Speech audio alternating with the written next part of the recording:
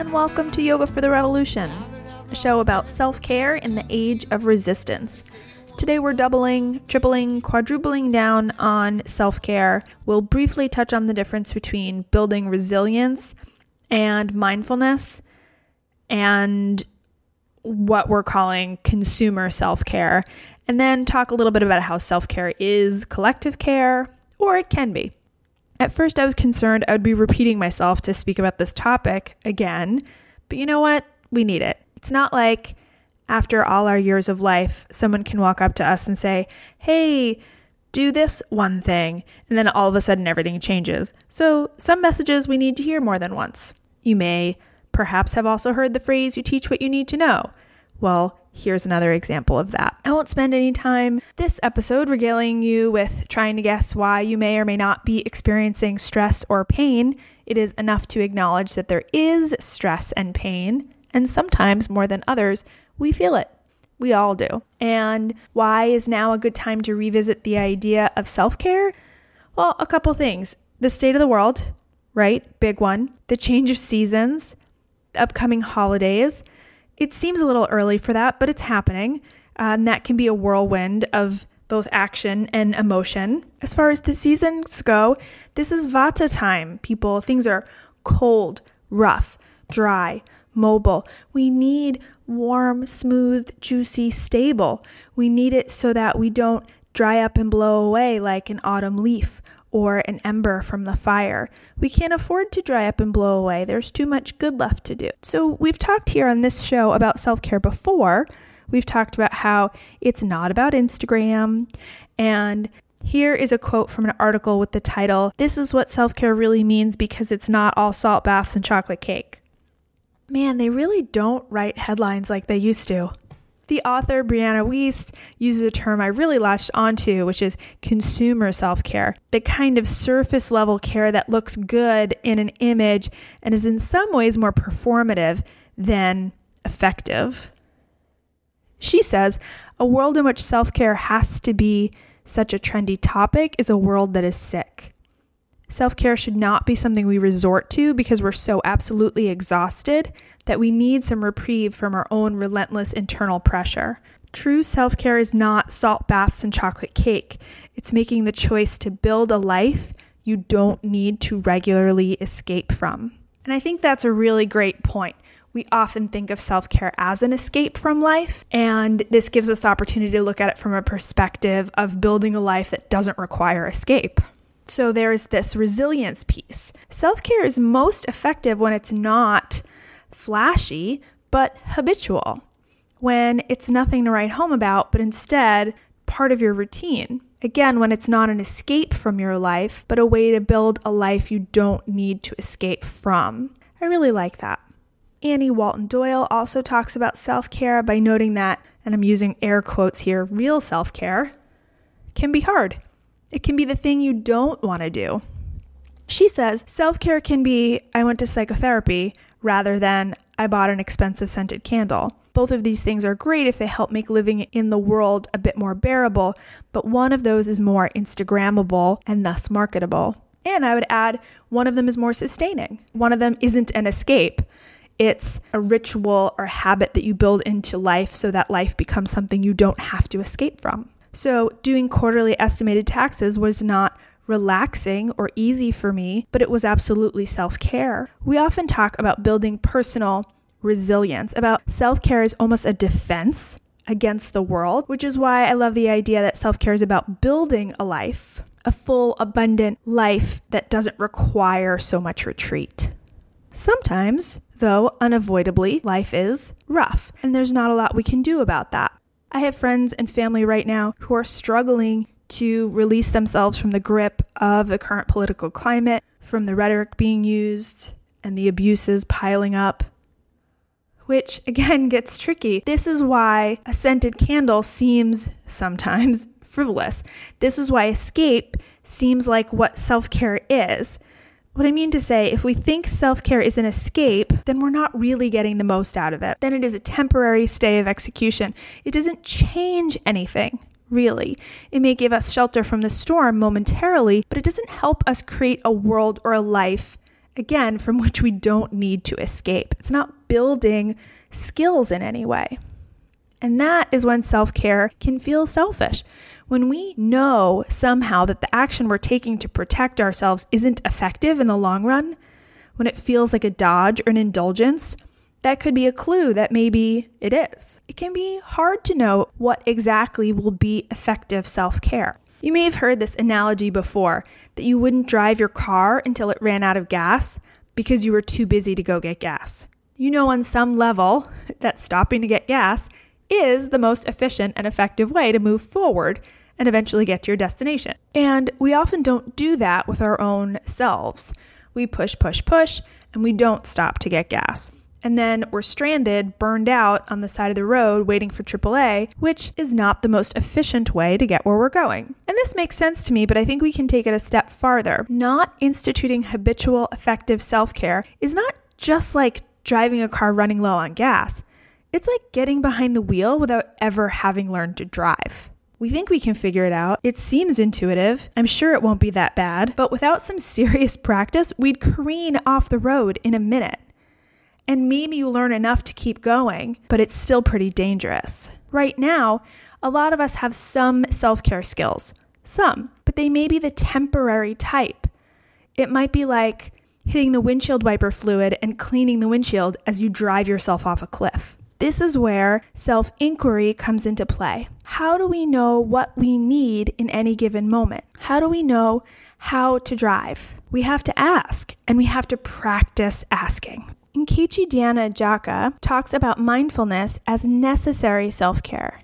Instead of thinking about the past or the future, she says what's more useful in any given moment is to, and I'm quoting here, assess how you're doing. What are you feeling? What you notice with an open mind and an open heart. The reasons being that then a space has been created for further inquiry. Here, she says, we can ask ourselves, how do I feel? What do I believe? What do I need? What needs to happen next? When we choose to focus our attention on what is only happening here and now, we train our mind and our body to be at peace with what is, to be at peace with ourselves in the moment where we are in that moment. There is an acceptance, an allowance, and an invitation to be with what is truly real. That is the power of presence, being able to drop in and know the self. This is where real change and real transformation can happen. I'm pausing now to say this. Thank you for listening to this show. We are on episode 96. And for those of you who don't know, I'm going to be wrapping this whole puppy up for a while. I thought about stopping at 100, but I'm going to try to make it to 108 because auspicious. So if there's something you want to hear me talk about, let me know. You can find all our back and future episodes at yogafortherevolution.org. Contact me there to send a note, or find me on Facebook at facebook.com/yogafortherevolution, samesies on Instagram, and y_f_t_r on Twitter. Also, I'm opening up my schedule for a few more private clients. So if you're interested in working with me, let's do this thing. If you're nearby, we can meet in person. If not, we can meet over technology and do video classes. Right now, I have a special offer going for private Ayurvedic yoga sessions with me. Of course, you can do this in a smaller package as well, but right now I'm offering a package that consists of 2 times weekly sessions with me from now until the end of the year. So that takes you right through the sometimes stressful holidays with a bonus session after the new year, so you can start that off right. If you're interested in all of that, I'll link to a sign up in the show notes, or you can just go to justregularyoga.com for more information. So some of you know, those of you who have signed up for my newsletter, some of you know that I'm about 5 months pregnant. Hooray! And so I've been doing the pregnancy self-care ascribed to me by my doctor and the wisdom of the internet. I take my vitamins, I put my feet up, I engage in regular gentle exercise, which at this point can be going up a flight of stairs.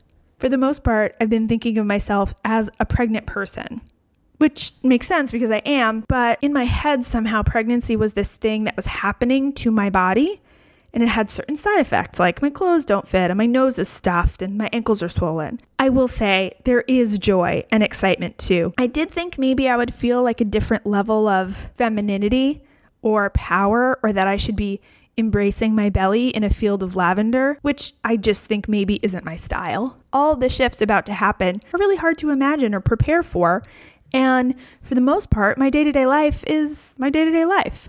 The shift will make itself known pretty drastically soon enough, and then my life will be completely different.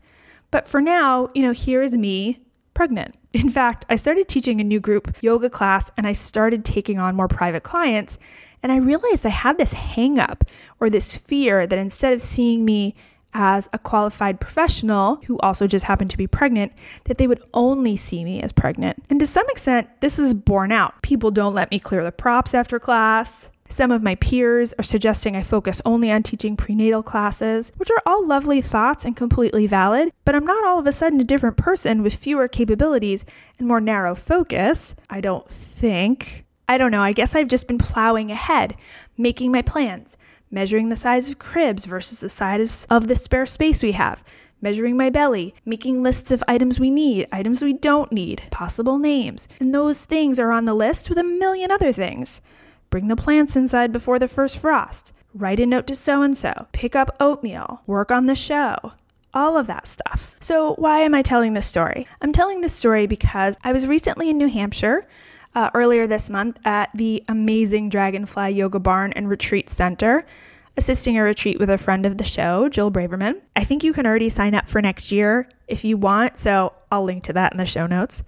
And I happen to have been gifted a massage. A few years ago, some generous retreat guests made arrangements for me to get a massage while at the retreat from a fully realized, amazing therapist named Leslie. I'll link to her information too if I can find her online presence, because I can't say enough good things about her work. As it turned out, I wasn't able to use the gift certificate for a little while, but as it happened, this was the weekend I was going to do it. I've never had a prenatal massage, and if I trusted anyone to do it, it was going to be Leslie. So I could talk about this massage for ages, and I have. I'm sure the people in my life are tired of hearing about it already.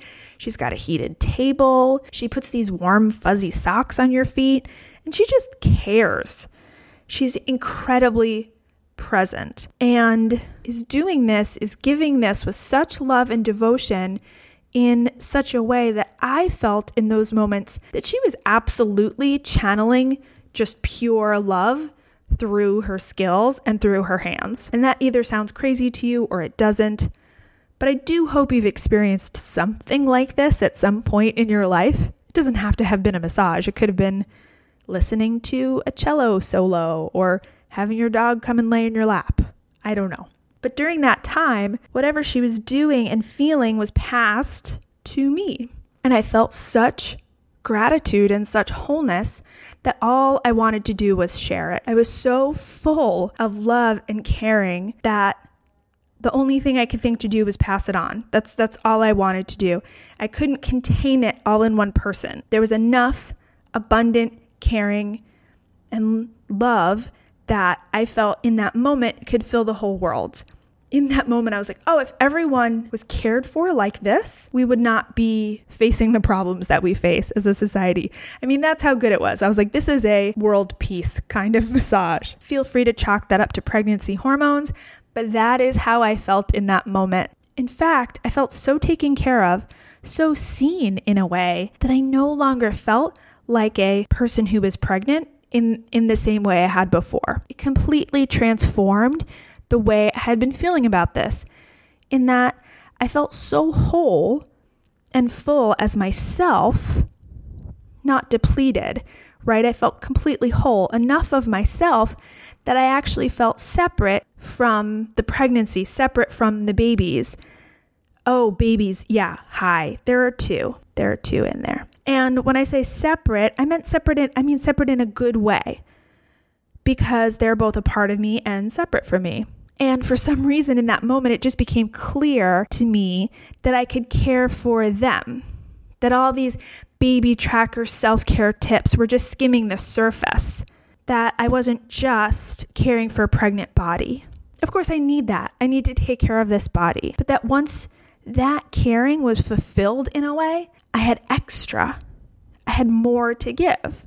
I was so full up, I could actually think about something other than checking off the boxes to prevent preeclampsia and making sure that I have this vitamin combination and making sure I'm doing my registry properly and all of the things they tell you need to be thinking about. So earlier when I was reflecting on this, I realized that I think that actually that was the first time I loved them. And I'm so grateful I could feel that. And my point is, the only way for me that I felt that extension of love towards another person or people or little squirmy beings inside of me was if I felt all of that love and caring and comfort for myself, which for me was a really profound thing. It was the most profound experience of self-care I have ever had because it shone a light on my contribution to the world in a different way.